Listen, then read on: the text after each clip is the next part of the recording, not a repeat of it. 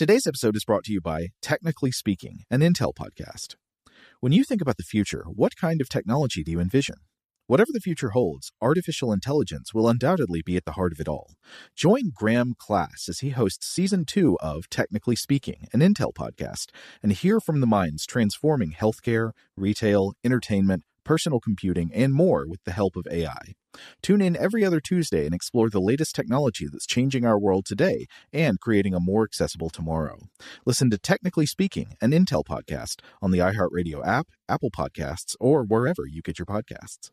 What's up, this your boy Lil Duval, and check out my podcast, Conversations with Unc, on the Black Effect Podcast Network. Each and every Tuesday, Conversations with Unc podcast feature casuals and in-depth talk about ebbs and flows of life and the pursuit of happiness. Unlike my work on stage, I tap into a more serious and sensitive side to give life advice and simply offer words of encouragement, yet remind folks to never forget to laugh. Every Tuesday, listen to Conversations with Unc, hosted by Lil Duval on the Black Effect Podcast Network, iHeartRadio app, or wherever you get your podcasts. Presented by AT&T. Connecting changes everything.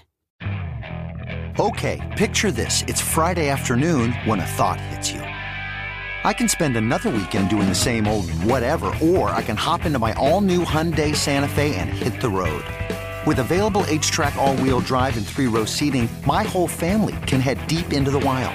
Conquer the weekend in the all-new Hyundai Santa Fe.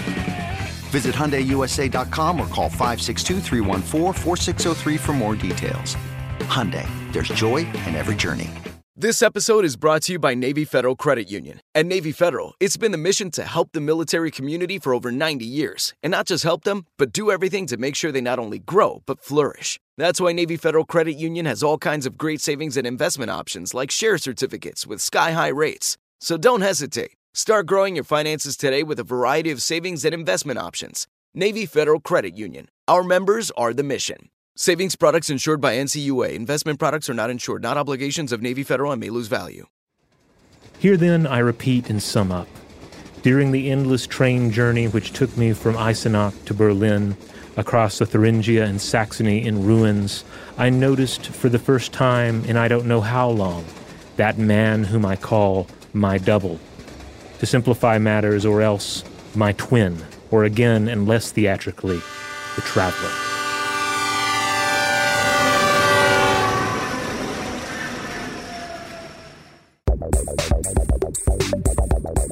Welcome to Stuff to Blow Your Mind, a production of iHeartRadio's How Stuff Works.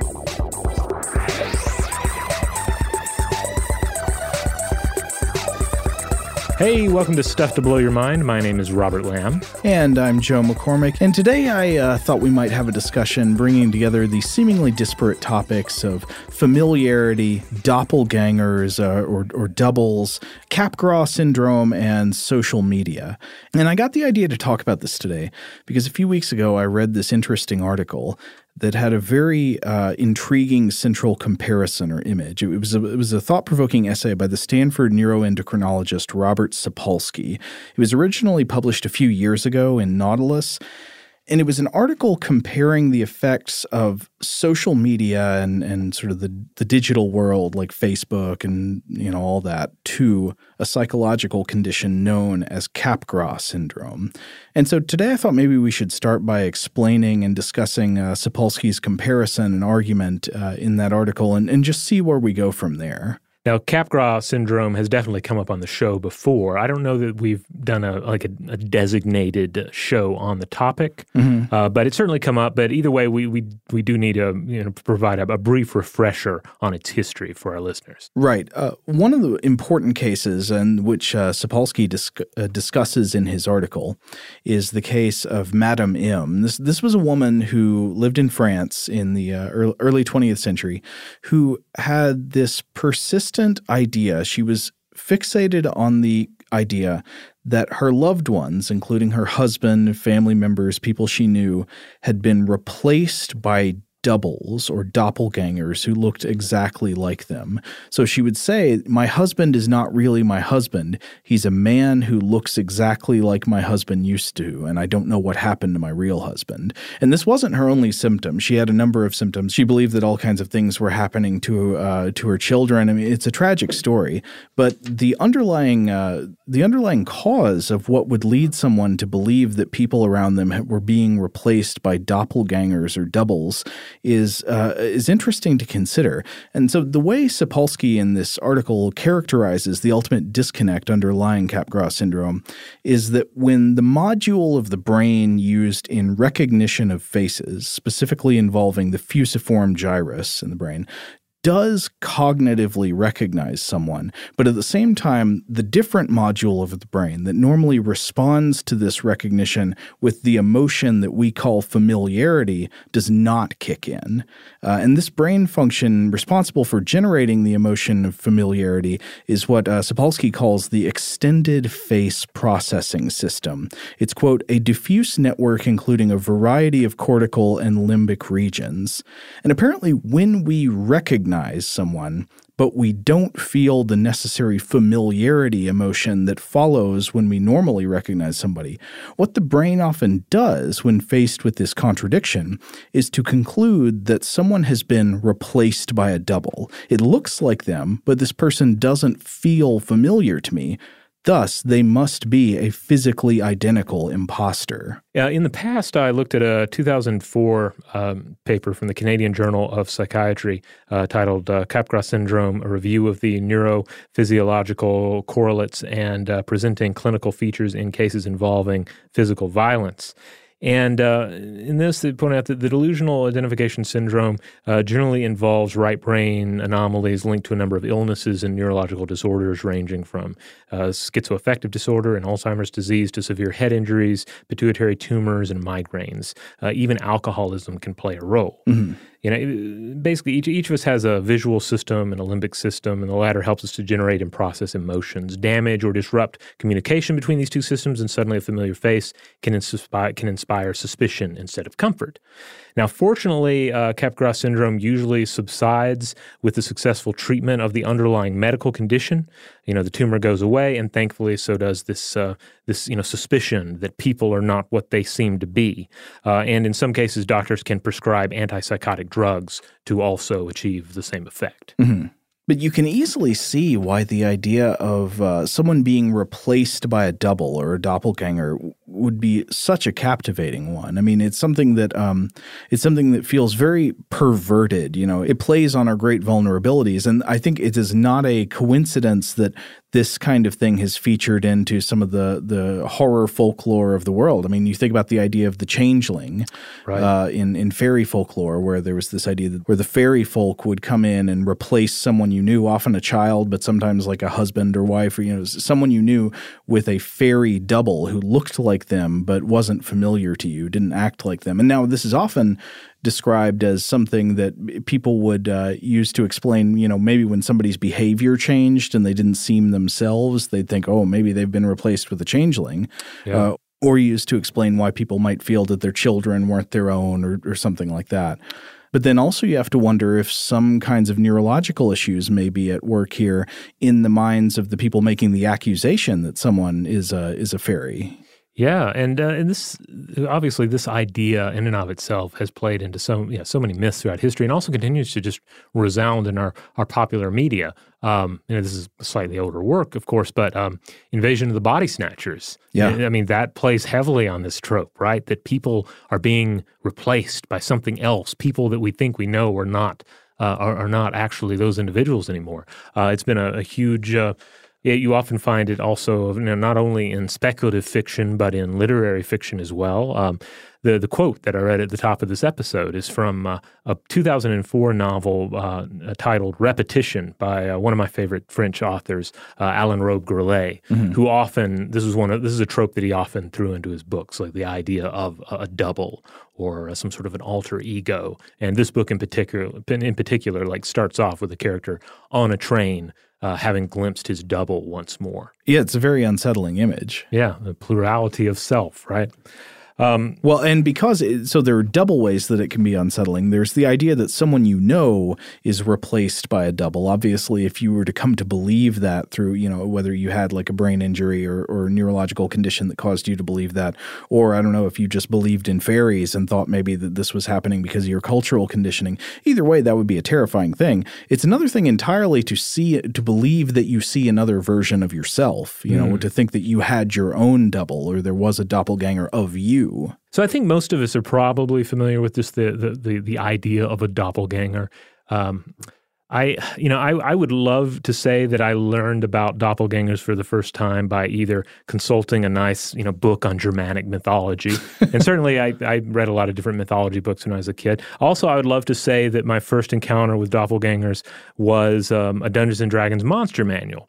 Because it's another huge place that they're highly visible, as they've long been a staple of Dungeons & Dragons. Oh, they're in there? Oh, yeah. I mean, it's a great way to introduce a little suspense and chaos into a campaign, right? Mm-hmm. Somebody, an NPC that the characters trust has been replaced, or a doppelganger is trying to, or even successfully replaces a member of the party. There's a lot of fun to be had with a doppelganger. But I have to admit that neither of these cases is true. I heard about them initially via the 1993 Drew Barrymore movie that aired on the Sci-Fi Channel. This is the old days, before there were Ys in Sci-Fi. Ys in Sci-Fi. Oh, Syfy. You mean Syfy? Yeah. Syfy Channel. Yes. I remember next to nothing about this film, but it was heavily promoted on the channel, and it introduced the idea to me initially, and then I followed up by asking around, hey, Dad, what's a doppelganger? And then I looked it up, et cetera. Well, wait a minute. So it was called Doppelganger? That's the name of the movie? That was the title of the film as it was promoted on Sci-Fi Channel at the time.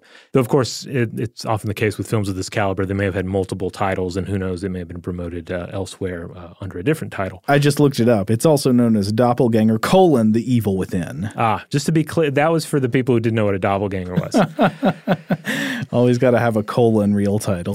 So, but here's an interesting thing that I didn't realize until I was researching this episode. I just kind of assumed, obviously the doppelganger itself, the term has Germanic origins. Mm-hmm. And I figured this is a creature that emerges from German folk traditions, in the same way that Krampus came down from the mountains and Alpine traditions. I just figured the doppelganger was just a standard because the idea of a mysterious double, either of self or other, is long established. But this does not seem to be the case. Apparently, the word doppelganger wasn't coined until the 18th century, and it was coined by German novelist Jean Paul in his 1796 novel Siebenkäs, in which the main character encounters his own doppelganger or double-goer. In this case, the doppelganger convinces him to fake his own death and start a new life. And I had to look in closer on this. It's not as straightforward as I would like it to be, where he's just like, hey, this is the doppelganger.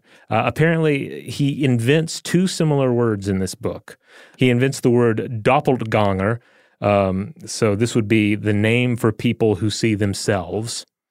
But then he also talks about Doppelganger as a word for the second course, when the second course of a meal arrives alongside the first course, because Ganger means both, goer, walker, as well as course in a meal. Huh. So technically, Doppelganger would be the mysterious double idea that he introduces, and Doppelganger itself is just a weird mishap of ordering a multi-course meal at a restaurant. But nobody's going to say Doppelganger. No, not anymore. No, Doppelganger. But this is a good idea. Next time someone introduces a doppelganger in your D&D campaign, remind the DM that's a culinary term, sort of. But anyway, the term ends up resonating in German literature, and it became popular in romantic horror literature in general by the mid-1800s. So I think originally this idea was always something scary or dangerous, right? Well, yeah, not as much seemingly in the original, and I didn't read the original German novel, just to stress. So, feel free to correct me if anyone out there is more familiar with the literature we're talking about here. But It certainly took on sinister connotations within the literary tradition.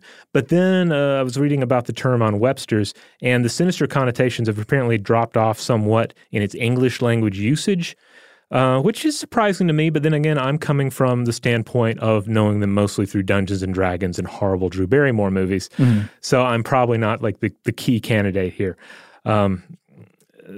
I guess the other thing, too, is I really don't use the term outside of a fantasy context. Mm-hmm. Like if I encounter someone who looks a lot like someone I know, I don't say, oh, hey, I saw your doppelganger today. I'm more like, hey, I saw maybe I'll say evil twin, which is, another variation on this trope. Or I'll say, oh, I saw someone who looked just about like you. Or if I'm in another city, I might say, oh, I saw your Chicago you or whatever, Mm-hmm. So that's the other thing. I just don't use doppelganger outside of fantastic settings myself. I think most people just use it to mean a lookalike now.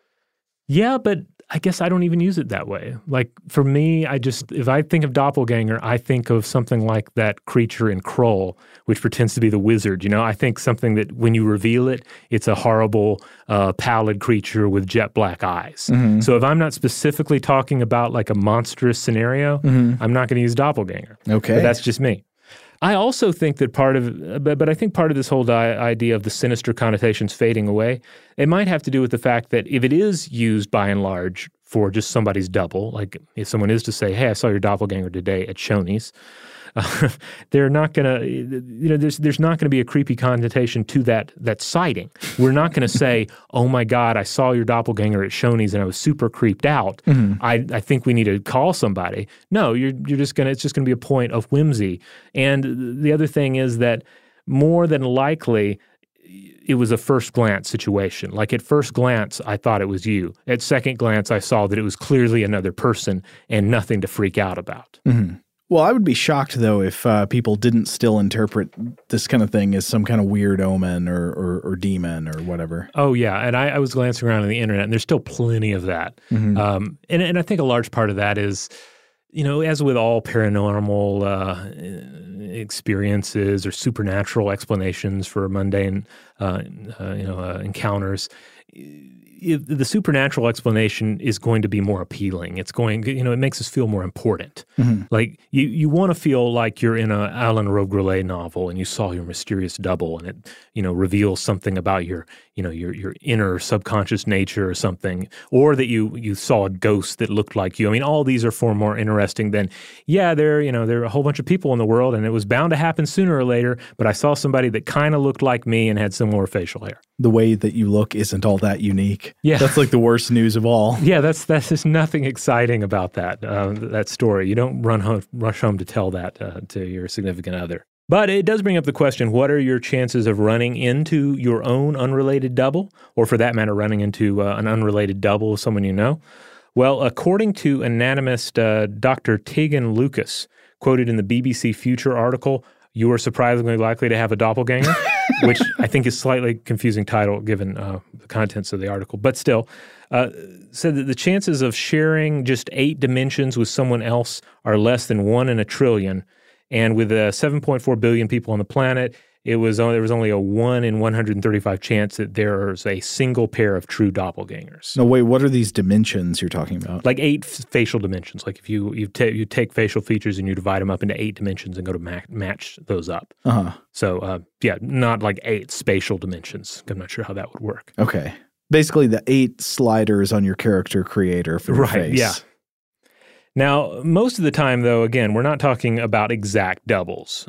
Generally, these are just faces that are similar to our own or similar to someone we know when we focus on the familiarity in a way that may be tied to a means of identifying close kin, in early human history. Like that's what this recognition system is perhaps for. And, think again about how generally doubles are kind of a first glance thing. The similarities may be jarring, but the differences will be pronounced as well.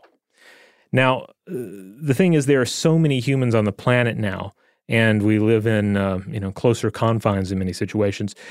Seeing familiar features, it doesn't necessarily mean that there's any shared genetic heritage between two given individuals. Right. You know, except in the sense that all humans share most of in their the grander, DNA. in the grander scheme, yes.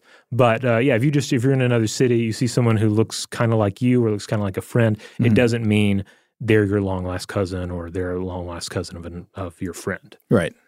But it's a situation where we kind of broke the system through population growth and the birth of cities. And facial recognition and facial recognition abilities, they're also going to vary from person to person. So your doppelganger alarms just may not be as easy to set off as someone else's. So anyway, that's doppelgangers in a nutshell, both the origin of the term, but then a little bit about the science and the potentiality of seeing a double or near double somewhere in the world. But thinking about what is at work with the erroneous detection of doubles in Capgras syndrome is, I guess, maybe what we should get back to when we come back after a break. Shout out to Astepro for sponsoring this episode and providing us with free samples. Rob, as the local host with allergies here, they sent you some of their nasal spray to treat your allergies. What was your experience like? Yeah, that's right. I always wrestle with the pollen a bit when it rolls in during the spring, so they sent me the little nasal spray. I tried out the product, and yeah, it sure did help me get on top of my symptoms for the day. And it's so fast-acting, it was already kicking in before I left the house. Astepro is a first-of-its-kind nasal allergy spray. It's the fastest 24-hour over-the-counter allergy spray. It starts working in 30 minutes, while other allergy sprays take hours. Astepro is the first and only 24-hour steroid-free allergy spray. Astepro delivers full prescription-strength indoor and outdoor allergy relief from nasal congestion, runny and itchy nose, and sneezing. Get fast-acting nasal allergy symptom relief with Astepro. Go to asteproallergy.com for a discount so you can get Astepro and go today. ASTEPRO allergy.com. Astepro and go. Use as directed for relief of nasal congestion, runny nose, sneezing, and itchy nose due to allergies. Today's episode is brought to you by eBay. eBay Motors is here for the ride. Remember when you first saw the potential?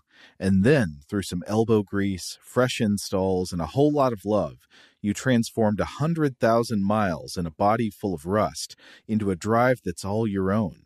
Look to your left. Look to your right. It's official. No one's got a ride like this. There's nothing else that sounds like, feels like, or looks like the set of wheels in your garage. With over 122 million parts, you can make sure your number one ride or die stays running smoothly so there's no limit to how far you can take it. Brake kits, turbochargers, engines, exhaust kits, roof racks, LED headlights, bumpers, whatever your baby needs, eBay Motors has it. And with eBay Guaranteed Fit, it's guaranteed to fit your ride the first time, every time, or your money back. Plus, at these prices, well, you're burning rubber, not cash. Keep your ride or die alive at ebaymotors.com. Eligible items only. Exclusions apply. Today's episode is brought to you by Technically Speaking, an Intel podcast. When you think about the future, what kind of technology do you envision? Whatever the future holds, artificial intelligence will undoubtedly be at the heart of it all. Join Graham Class as he hosts Season 2 of Technically Speaking, an Intel podcast from Ruby Studio in partnership with Intel. Explore the future of technology that's rapidly evolving our world today with the help of AI. There's still so much work and research needed to fully understand the power and potential of AI, and Intel is at the forefront of implementing AI in revolutionary technology that's changing the world we live in for the better. In each episode, Graham interviews the minds transforming medicine and healthcare, retail, entertainment, personal computing, and more while pioneering new uses for AI in these spaces. Tune in every other Tuesday and explore the latest technology that's changing our world today and creating a more accessible tomorrow. Listen to Technically Speaking, an Intel podcast on the iHeartRadio app, Apple Podcasts, or wherever you get your podcasts. Xfinity has free premium networks for everyone this month, no matter what kind of entertainment you love. Addicted to true crime? Catch killer cases and more spine-tingling shows on A&E Crime Central. Crave adventure? Explore Asian action movies on Hi-YAH. Searching for something extreme? Check out skating, snowboarding, and more on Fuel TV Plus, the global home of action sports. And find crowd-pleasing bops on iHeartRadio's Hit Nation playlist. There's new free shows and movies to love every week. Say free this week in your Xfinity voice remote. All right, we're back, and it's really us. We weren't replaced by strange creatures from the Monster Manual over the course of the advertisement. No, we're here. It's really us, and we're going to continue our exploration. You know, I wanted to answer that with the Body Snatchers noise, but I don't know if I can make it exactly. Oh, from the Donald Sutherland version? Yeah, which is a great version, by the way. I still haven't seen that. I've only seen the old black and white original. Oh, the Donald Sutherland one is great. It's got Lambert from Alien. Uh-huh. It's got Jeff Goldblum. He's feisty.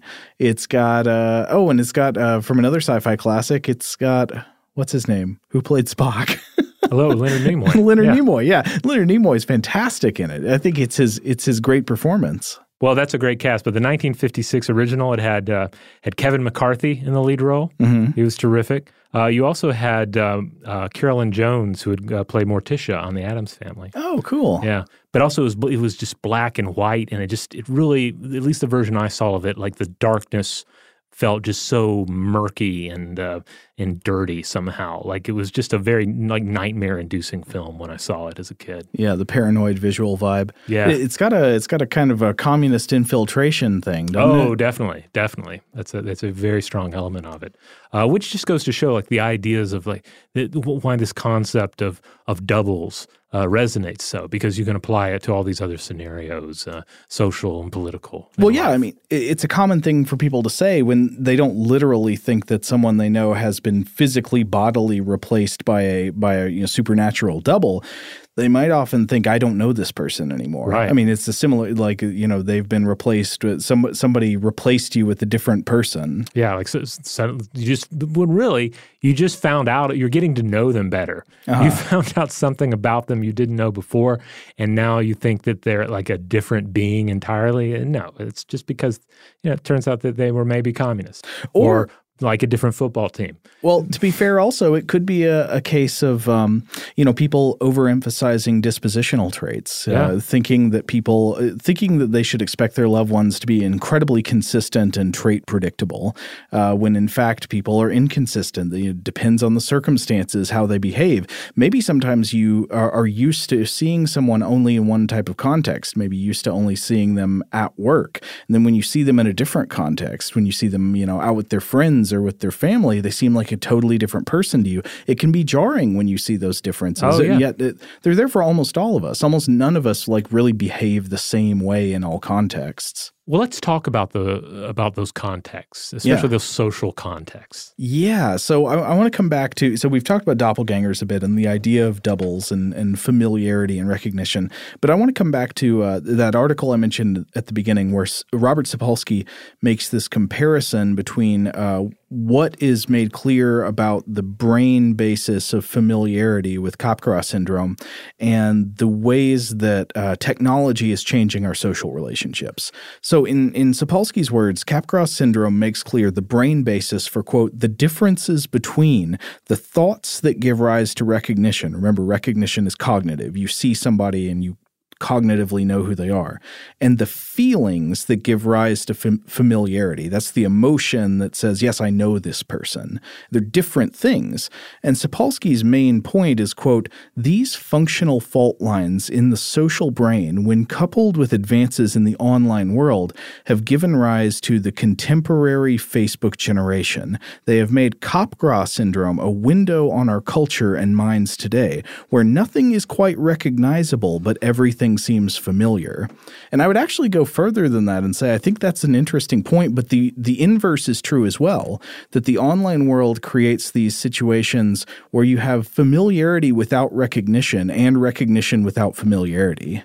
So to further explore the point he makes a little bit, So he points out that, essentially for all of our evolutionary history, our only social relationships have been face-to-face ones. And I'm struggling to think of a counterexample. I can't really think of a counterexample for relationships with real people, but for tens of thousands of years, of course, we have had language, and we could have felt as if we had relationships with people we only heard about in stories, for example. Now, obviously, we do eventually reach the point where we have the ability to engage in activities like having a pen pal, and that that's a case where you can have certainly a non-face-to-face example. But prior to the advent of the necessary systems and technology, I struggle to think of an example as well. I mean, even sort of semi-imagined situations such as speaking to the spirit of a dead ancestor or dead relative, right? Like you're still depending upon a previous face-to-face relationship. Yes.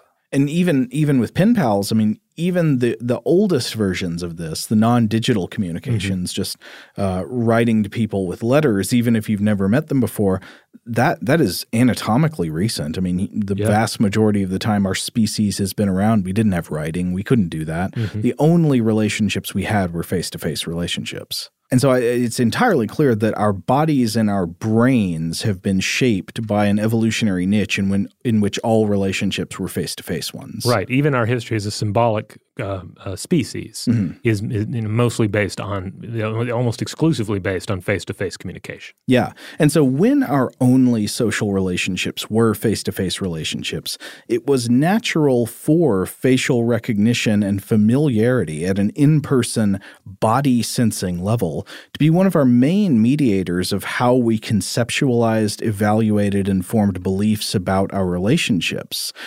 I mean, if you live in this non-technological world where your only relationships are face-to-face, it totally makes sense for you to use moment-to-moment, face-to-face, say, visual and touch data and things like that to get the best idea of what your relationships are and how you should feel about them. Right. I mean, some of that goes back to the, we were discussing earlier about, kin identification, being able to tell like this is a relative. I can see it in their face. Exactly. But of course, there have been these technological changes that now allow relationships to exist and persist under circumstances other than face-to-face interaction. Of course, we already mentioned writing and literacy. Now this allowed you to maybe send letters, though I'd say even for most of the time that's been around, that has been something that is limited to a small percent of humans, because for most of human history, most people have not been literate. That's true, and then of course again, I feel like the pen pal, like the pen pal situation in which there is never a face-to-face meeting, like that's a slim slice of the overall pie. Most of the other written communications are going to be carried out with individuals in which there was at least a previous face-to-face communication. Yeah, but then think about how hard this kind of thing can make relationships. I bet every single person listening has had the experience of relationship strife caused by a feeling, by a misunderstanding or some kind of feeling of emotional estrangement brought on by the media through which you communicate. A lot of us don't feel very comfortable talking to people on the phone. A lot of us don't, we have the experience of sending emails and being misunderstood, having people not read your tone correctly, or getting worried about the way somebody punctuated a sentence in an email. I mean, I bet you've had this experience. Oh, yeah, absolutely. And I think we all have, both in, personal contexts and work contexts. So I guess, hopefully if you're dealing a lot via email with someone, you'll kind of get a feel for their tone and how they tend to speak.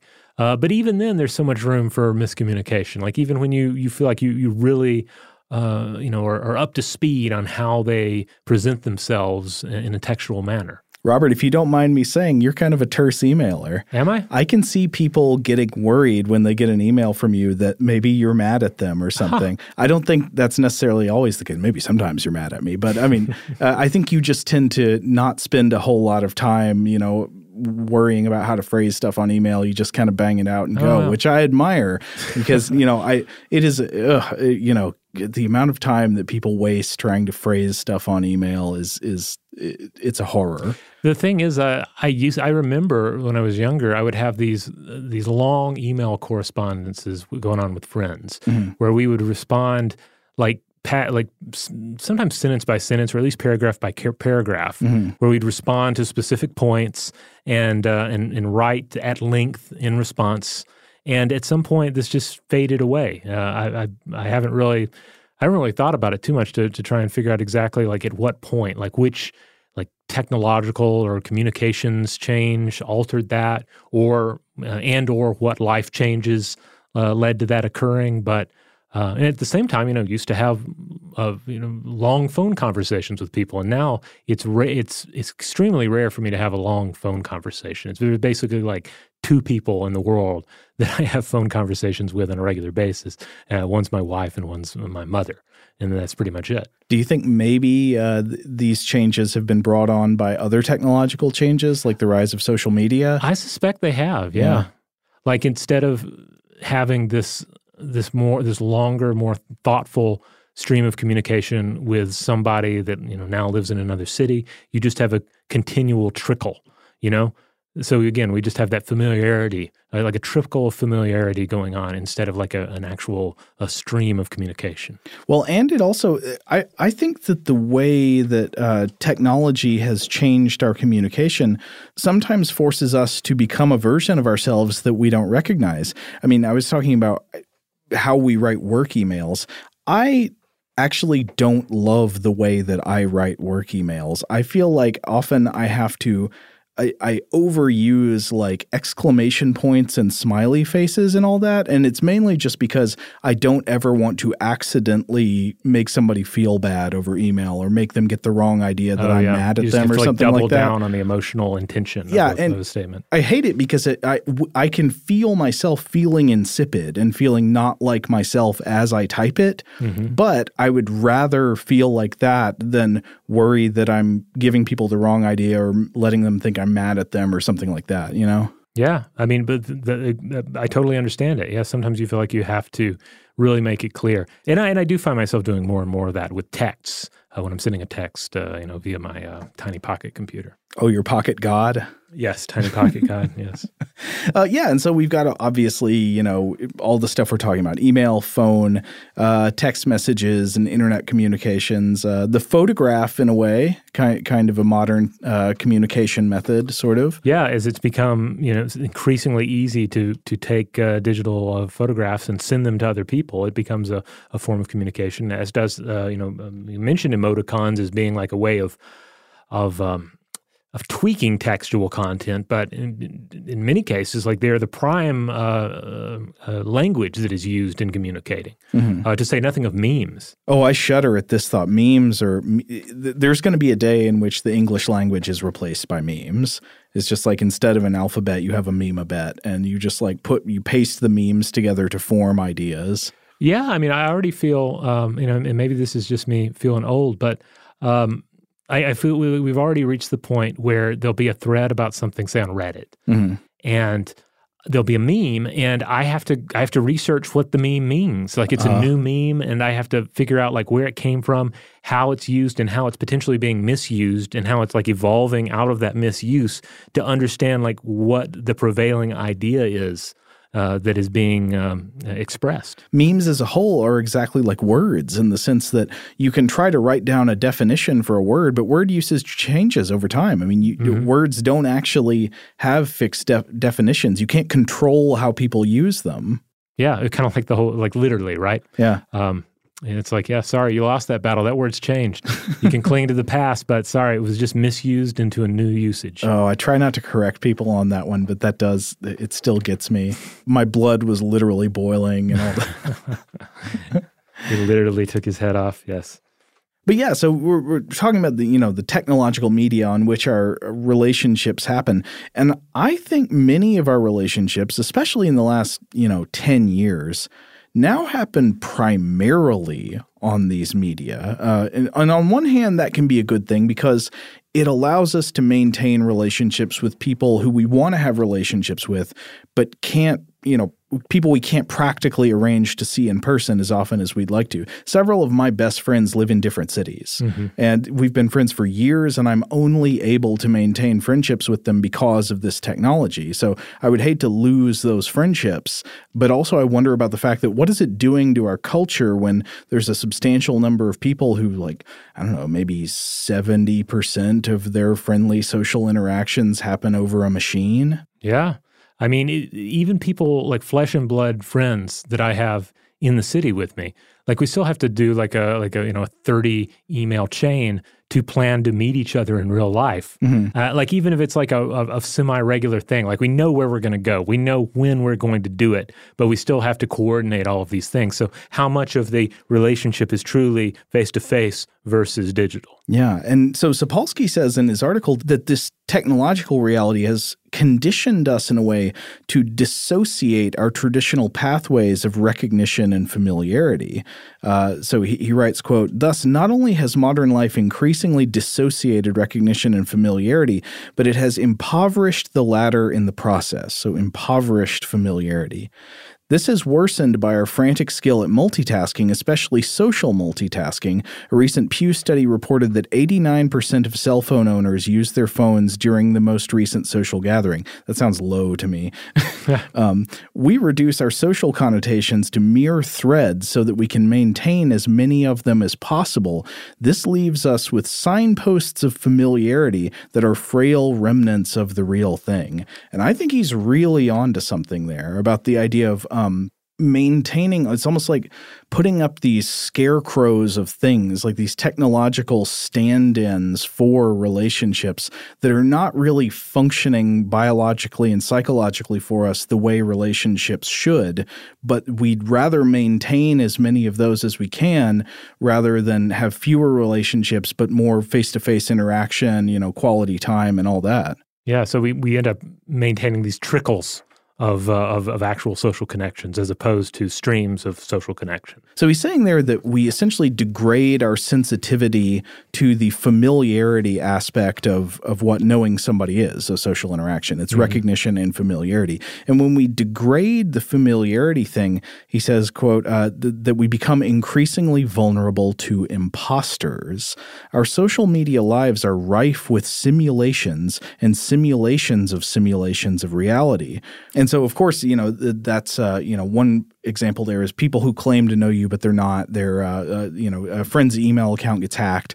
Some hacker contacts you and tries to get you to open some malware. That's one example. But there's a million versions of this thing where our sort of like low resolution familiarity detectors in this digital world are being exploited by people who are not actually our real friends. So, I mean, basically, their online version of ourselves is essentially a like you said, low resolution simulation.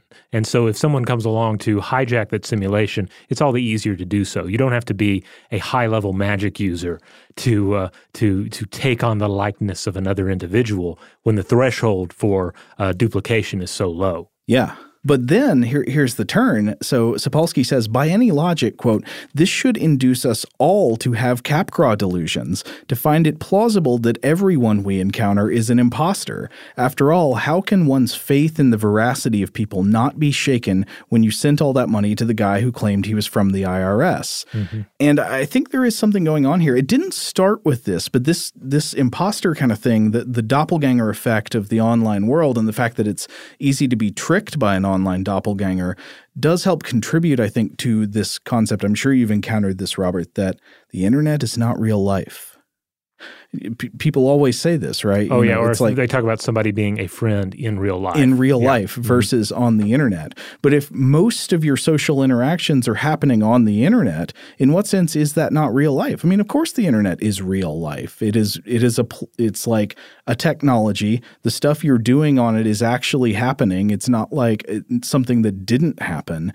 But you are making a distinction there. People in some way are seeing these interactions as derealized or as not having, not material in the way that other interactions are. And yet they're where we're doing most increasingly all of our stuff.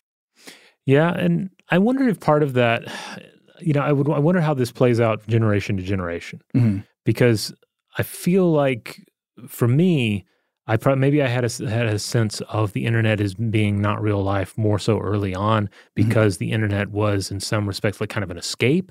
I mean, at the same time, I remember having to use a college email address and all that kind of stuff, So you're still doing real life stuff via the internet. Yeah. But then a lot of other stuff is about escaping, either just in general, like escaping into fantasy, or like escaping geographical boundaries, and being able to connect with people in other cities. Well, I think there's another way in which there are multiple ways in which people came to see the internet as not real life, and one of them is anonymity. That if you could go around invisible all day, what's that Harry Potter cloak that makes you invisible?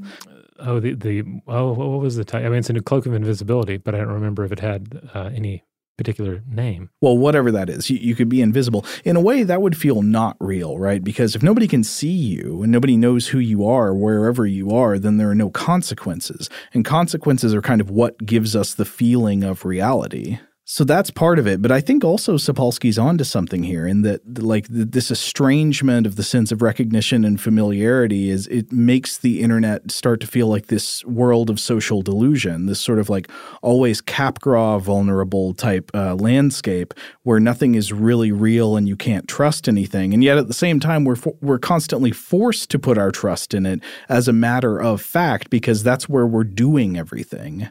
But then, of course, back to the idea of like all these, threads that people maintain and sort of mistake for meaningful relationships online. He comes back on that and says, actually, it seems more the opposite has happened than inducing us to all have Capgras delusions where we see people we knew and we think of them see people we know and we think of them as being a doppelganger or not familiar. Instead, we go the other way and we see people we don't really know very well, but we just have to attach this feeling of familiarity to them. It allows all of this false familiarity, and this really comes up in I don't know, have you read about the idea of parasocial interactions on social media? I don't think prior to this episode I knew it by that term, but of course you do see it all the time. Yeah, it's ubiquitous on the internet. It's the idea, it's an asymmetrical relationship. The way like you follow a public figure who doesn't know who you are, but there are all of these indications that many people think of these parasocial asymmetrical relationships as relationships. It's like they almost view this Instagram influencer that they follow as like an acquaintance, somebody they know. But of course, that person doesn't know them. Yeah, I really started thinking about this classification, though, of parasocial relationships and wondering, like, to what extent it can or could have existed in previous times. Like, what is the earliest possible example of a parasocial relationship? Like, maybe it could be a situation where you have like a leader in a given community, and then you have like a very low-level person in that community that the tribal leader just has no real idea of who they are. Yeah. But of course, you know who the leader is. Right. I guess that's sort of the in real life version of this. But we see it. It seems like we see far more of it in modern civilization, certainly in the internet age, but even pre-internet. Like the idea of celebrity just enables this sort of relationship to be possible. Celebrities and leaders. And of course, I would say that social media, of course, did not invent the idea of celebrities. So it didn't invent these relationships like you're talking about. You've always had leaders, you've always had public figures in some way or another. Social media, I think, has increased the day-to-day relevance of these types of relationships, where you can like check in on the accounts of the people that you follow every day and they don't know you, but you especially, I feel like Instagram, especially of all the platforms I can think of, is really rife with this, of like these influencers and people who lead kind of glamorous lives and allow you to see into their lives by showing you their their house and their pets and their lunch. And, you know, you get all these interior views, and it's very visceral because it's visual, and often, you know, visual even in a way that's edited to make it more colorful and exciting with the post-processing filters and all that. Right. And of course, at the same time, like all social media representations like this, they're incomplete. They're crafted. They're crafted. They're maintained in a very strategic way usually.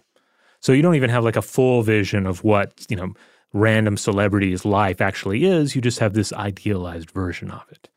So I just want to read one last quote from Sapolsky's article before we move on. So he says, he ends by saying, quote, "Throughout history, Capgras syndrome has been a cultural mirror of a dissociative mind where thoughts of recognition and feelings of intimacy have been sundered. It's still that mirror. Today, we think that what is false and artificial in the world around us is substantive and meaningful. It's not that loved ones and friends are mistaken for simulations, but that simulations are mistaken for them."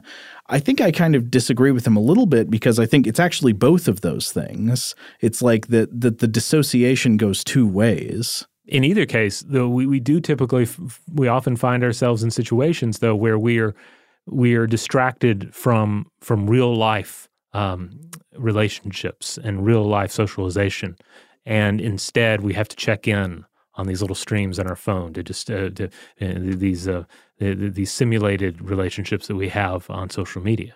Do you ever have the sort of direct doppelganger experience, like with the fairy changelings or the doppelganger, for a friend on the internet? Like you have a family member, you have a friend who you love in real life, but when you see the way they are on the internet, I don't know what it, you know, the kind of stuff they post on social media or whatever, you don't feel like you recognize them and you don't really like them. I've definitely known people who are like that. I'm not going to name any names, but who are like that on, say, Twitter. Like I think like I love this person, but if all I knew about them was the way they act on Twitter, I wouldn't be able to stand them. Well, social media, especially as it pertains to, you know, some topics, take politics, for instance, I think it does tend to bring out the worst in us. And I don't think that is a risky comment to make. I think we can all think to specific examples of that in all of our own lives. And yeah, that can lead you to a situation where you're like, well, I thought I knew that person, but I guess I don't because look at this meme they just shared. Right. You know?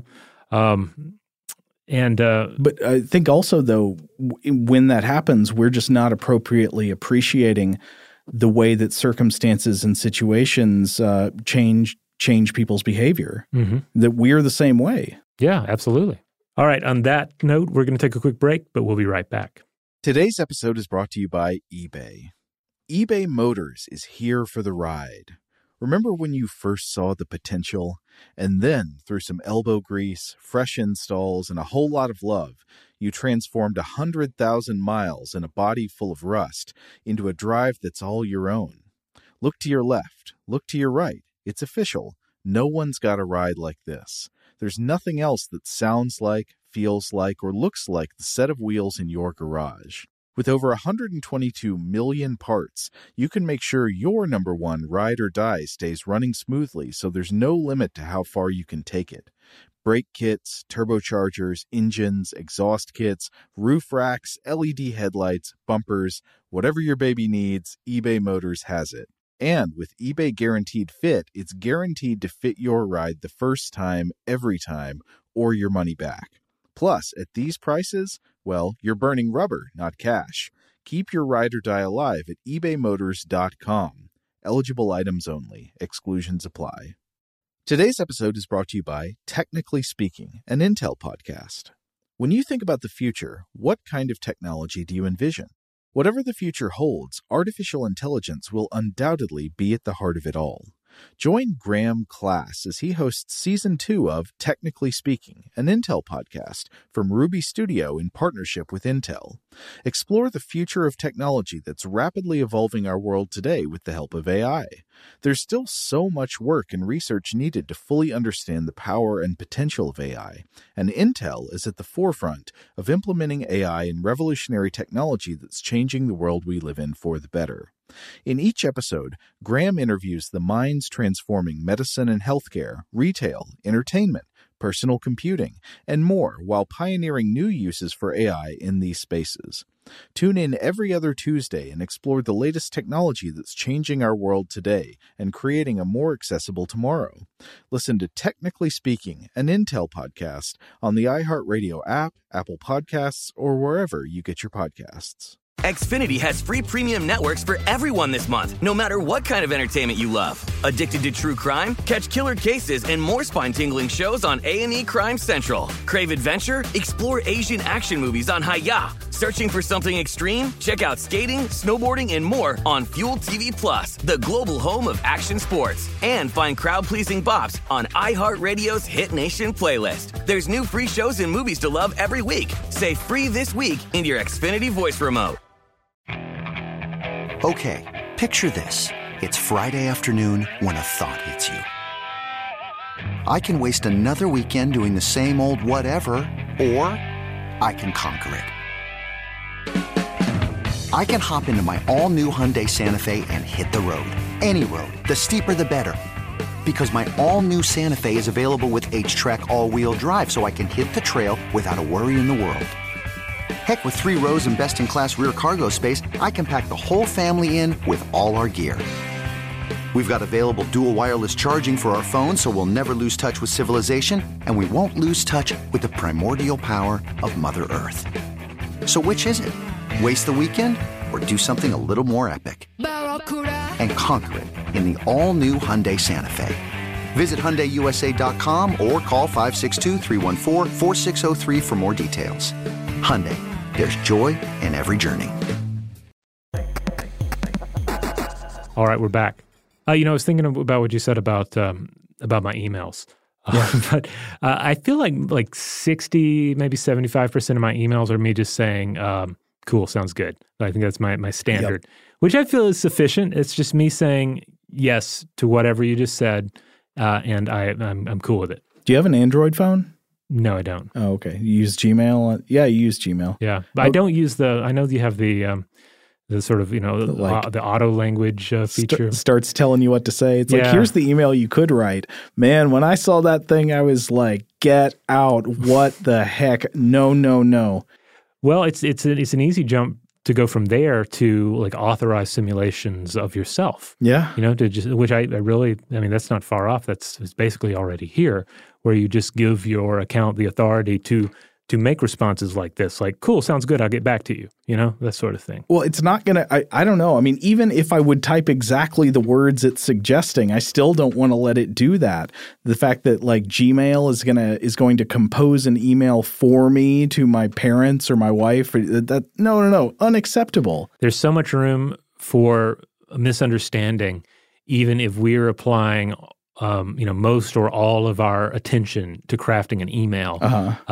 It feels like a machine, even a very talented AI would have difficulty with that. There's just so much nuance in human communication and knowing who you're communicating to. Like sometimes it's a matter of knowing there are certain words you shouldn't use with another individual. Like maybe you're aware of what, maybe some sort of a trigger for them or it may pertain to some sort of incident from your personal past with that person. Like there's so many potential holes to fall into when composing written communication. Why trust that to the machine? Or I don't know, maybe the reverse is true. Always trust it to the machine as long as they have all those caveats in mind. I think one thing that's interesting to me is about the psychological effects of heavy social media use. I feel like we're still in the early days of getting a picture of what that's like, and that there appears to be a lot of conflicting evidence. I think because we haven't refined all our categories and ways of testing things yet.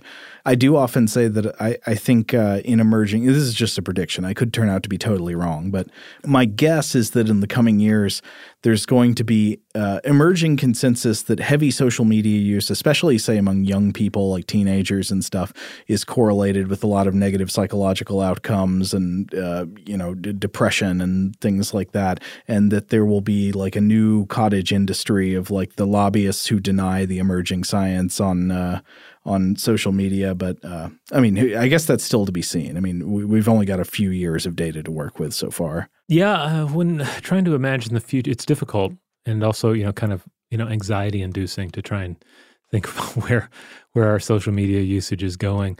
On one hand, I guess I'm hopeful that more and more people will, choose to, if not opt out of social media, but at least rethink how they're using it, step back from it even. I kind of think of it, it's kind of like a hot tub. When you first get into a hot tub, you're just all in. It's like, let me just go all the way up to my ears in this, and I'll zone out. And, that's good for a while. But then eventually you realize if I stay in here, I'm going to die. So maybe I need to only put half of my body in here. Maybe I should just sit on the side and dip my feet in here. Or maybe better yet, maybe I should go get in the pool for a while and do that. Or even maybe I should leave altogether and go home and see my family. Yeah. That sort of thing, It is nice at first. I remember thinking about when I very first got on Twitter, it seemed like it was nice for a while. That I was mostly just seeing things that learning and things that people were enthusiastic about. People were sharing their enthusiasms. Here's a great thing. And over time, I'm not sure exactly what happened, but it seemed like it transformed into more like this swamp of misery where the primary emotions coming off of it was just that everybody hates everything. Of course, all of this, of course, is dependent on how exactly one uses a social media platform, who you follow. Like, for instance, like on Instagram, obviously there's a lot of celebrity worship going on, a lot of parasocial relationships taking place there, as we already mentioned. I don't see as much of that, and part of that is just because I only follow family and friends, and I only use it myself for family photos, and it's like it's a closed account. Well, I do think that there is some evidence I've seen so far that, and I'm not sure how solid this is yet, but there's some evidence that there's a pretty big difference in the psychological effects of social media depending on whether you primarily use it as a way of keeping up with family and friends versus as a way of interacting with public accounts. Right. But then again, one of the dangers in all of this is even if there is a healthier way to use a given platform, you are still fighting against the intended usage of that platform as engineered by the makers of that platform. The intended usage of the platform is to open it up and never get off. Exactly. And so it's difficult to compete with that. I mean, we've talked about this on the show before in terms of gambling technology and then social media technology. I mean, you're really up against a fearsome adversary in telling yourself, I'm only going to use this in a way that is mentally beneficial for me and not just purely economically beneficial for the masters of the medium. Jaron Lanier, who we've talked about on the show before, has written a book about it. Basically, it's saying everybody should delete their social media accounts. Just get off these platforms, and it will make a much better world. And he's got a whole argument for it in this book, which I haven't read yet, but I plan to. In fact, we asked for some review copies, but I think we should see if we can try to get Jaron Lanier on the podcast. Oh, yes. I think we should. I also wonder what he would think about this comparison. I still feel like there's a lot of stuff to work out, but I sense that Sapolsky's comparison here about the rift between the emotion of familiarity and the cognitive recognition function of the brain that's at work in Capgras syndrome. This is a really rich kind of comparison for social media and media technology generally, and I expect to keep having more thoughts about it. Yeah. I mean, I don't want to just sound like I'm just saying like the people are awful and that technology makes us more awful.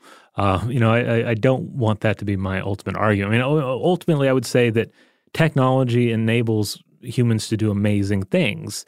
And if we direct this power in the right way, there's plenty that we can do. There's plenty we have done to connect people and build a better world out of those connections.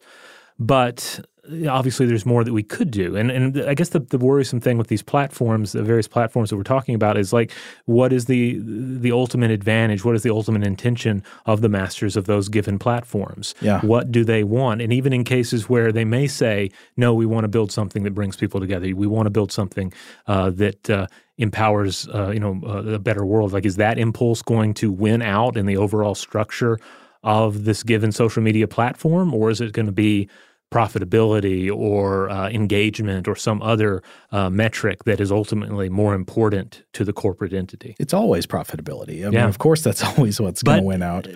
But I feel like I have to hold on to the possibility that humans can do better, though. Well, I mean, that does make me wonder if perhaps what you could do instead is have some kind of nonprofit open source social media platform that would compete and try to replace these for-profit forms that are deranging our relationships and causing this familiarity recognition rift and potentially having all these psychologically negative consequences on our lives and on our culture broadly. I'm not sure exactly what that would look like. I mean, it would probably be a start if there was just something that was like Facebook, but that did not manipulate what people saw and prioritize, conflict and paid content.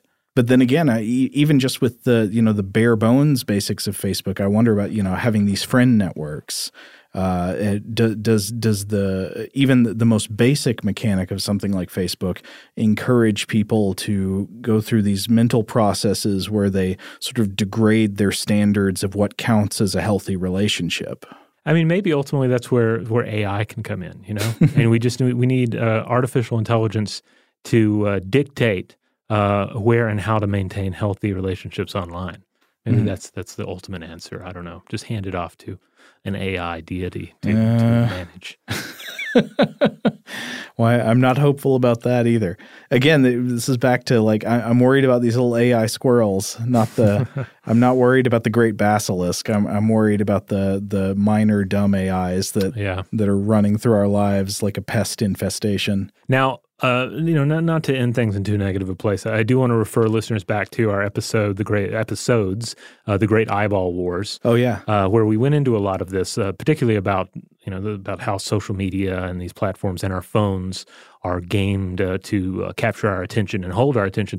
In those episodes, we also shared some advice that experts have given about how to fight back, how to limit your use of social media and or your phone. Yeah, and so I mean there are increasingly more tools out there. I believe some of these phones have ways now to track how much you're using them, or even to remind you not to use them in certain situations. Yeah. I mean, I can't honestly and non-hypocritically tell people to get entirely off of social media, because one of the things is I have to maintain social media accounts because of my job at this podcast, where we've got to promote stuff on social media, and we've got a Facebook discussion module that I really enjoy using. I probably would have deleted my Facebook account, but I enjoy our discussion module with our fans there.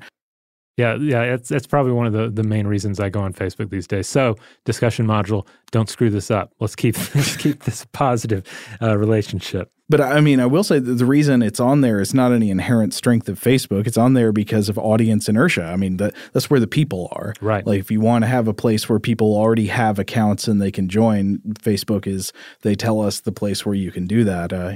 I'd love a world where somebody created some kind of non-destructive open source, nonprofit platform where you could do a similar thing if enough people could get on there. All right. So there you have it. Obviously, there's a lot of areas here we can call out to listeners on.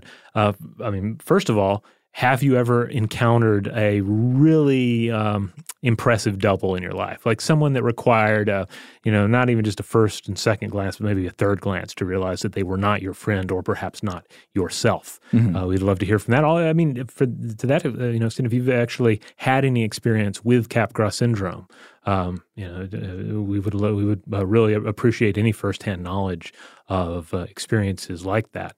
And then beyond that, when we get into the literary and the fictional and the mythological connotations, if you have a particular favorite double you want to share, but certainly we spent most of the time here talking about this social media doppelganger idea. And so, I mean, you're pretty much all on social media at this point. Well, really, you're either on social media or you've made a very firm choice not to be.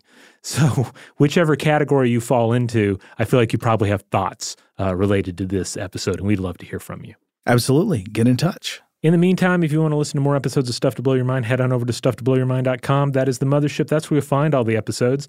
You'll find a link there to our little merchandise store where you can get some squirrel shirts. It's a fun way to support the show. But the best way to support the show is to simply rate and review us wherever you have the power to do so. If you can leave some stars, leave a nice review, do that. And best of all, tell somebody about the show. Yeah, tell them online. But even better, if you see somebody in real life, tell them about the show in real life. Wow. Because I feel like it's gonna impress people all the more. That's right. Huge thanks, as always, to our excellent audio producer, Tari Harrison. If you would like to get in touch with us directly... Sorry, I'm laughing because Robert has got a little stress ball over here and he's squishing the guts out of it as we speak. Yeah, there's like some sort of white pus coming out of it. I had it for like 2 weeks and it's already squeezed out. So I'm not going to name the brand because maybe I just have a defective one. Anyway, sorry. If you want to get in touch with us directly, you can email us at contact@stufftoblowyourmind.com.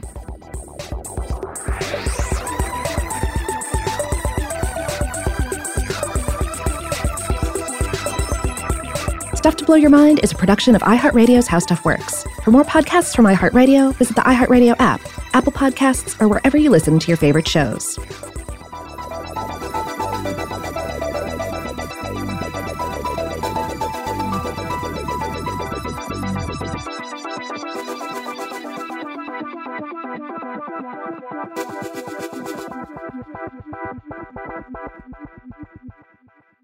Today's episode is brought to you by Visible. The future of wireless is here, and it's transparent.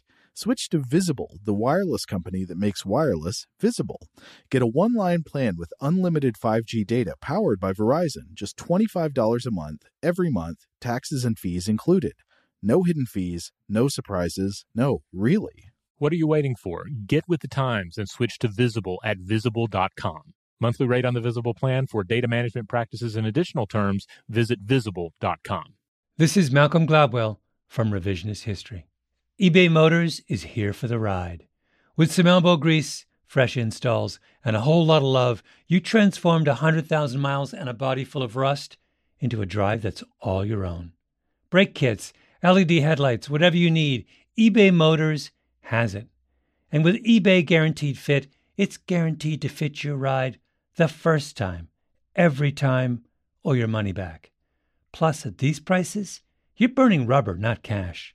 Keep your ride or die alive at ebaymotors.com. Eligible items only. Exclusions apply. Are you still searching for your perfect place to call home? Well, now is the time to buy at Fisher Homes. If you're looking to move in before the end of 2024, May could be your last opportunity to start building your dream home and close before the year's end. If you're hoping to move in even sooner, Fisher Homes also has homes that are move-in ready and waiting for you, where you can start enjoying the benefits of homeownership even faster. Schedule your personal tour with a new home advisor today at FisherHomes.com and make this spring the season you find your perfect home sweet home. Xfinity has free premium networks for everyone this month, no matter what kind of entertainment you love. Addicted to true crime? Catch killer cases and more spine-tingling shows on A&E Crime Central. Crave adventure? Explore Asian action movies on Hi-YAH. Searching for something extreme? Check out skating, snowboarding, and more on Fuel TV Plus, the global home of action sports. And find crowd-pleasing bops on iHeartRadio's Hit Nation playlist. There's new free shows and movies to love every week. Say free this week in your Xfinity voice remote.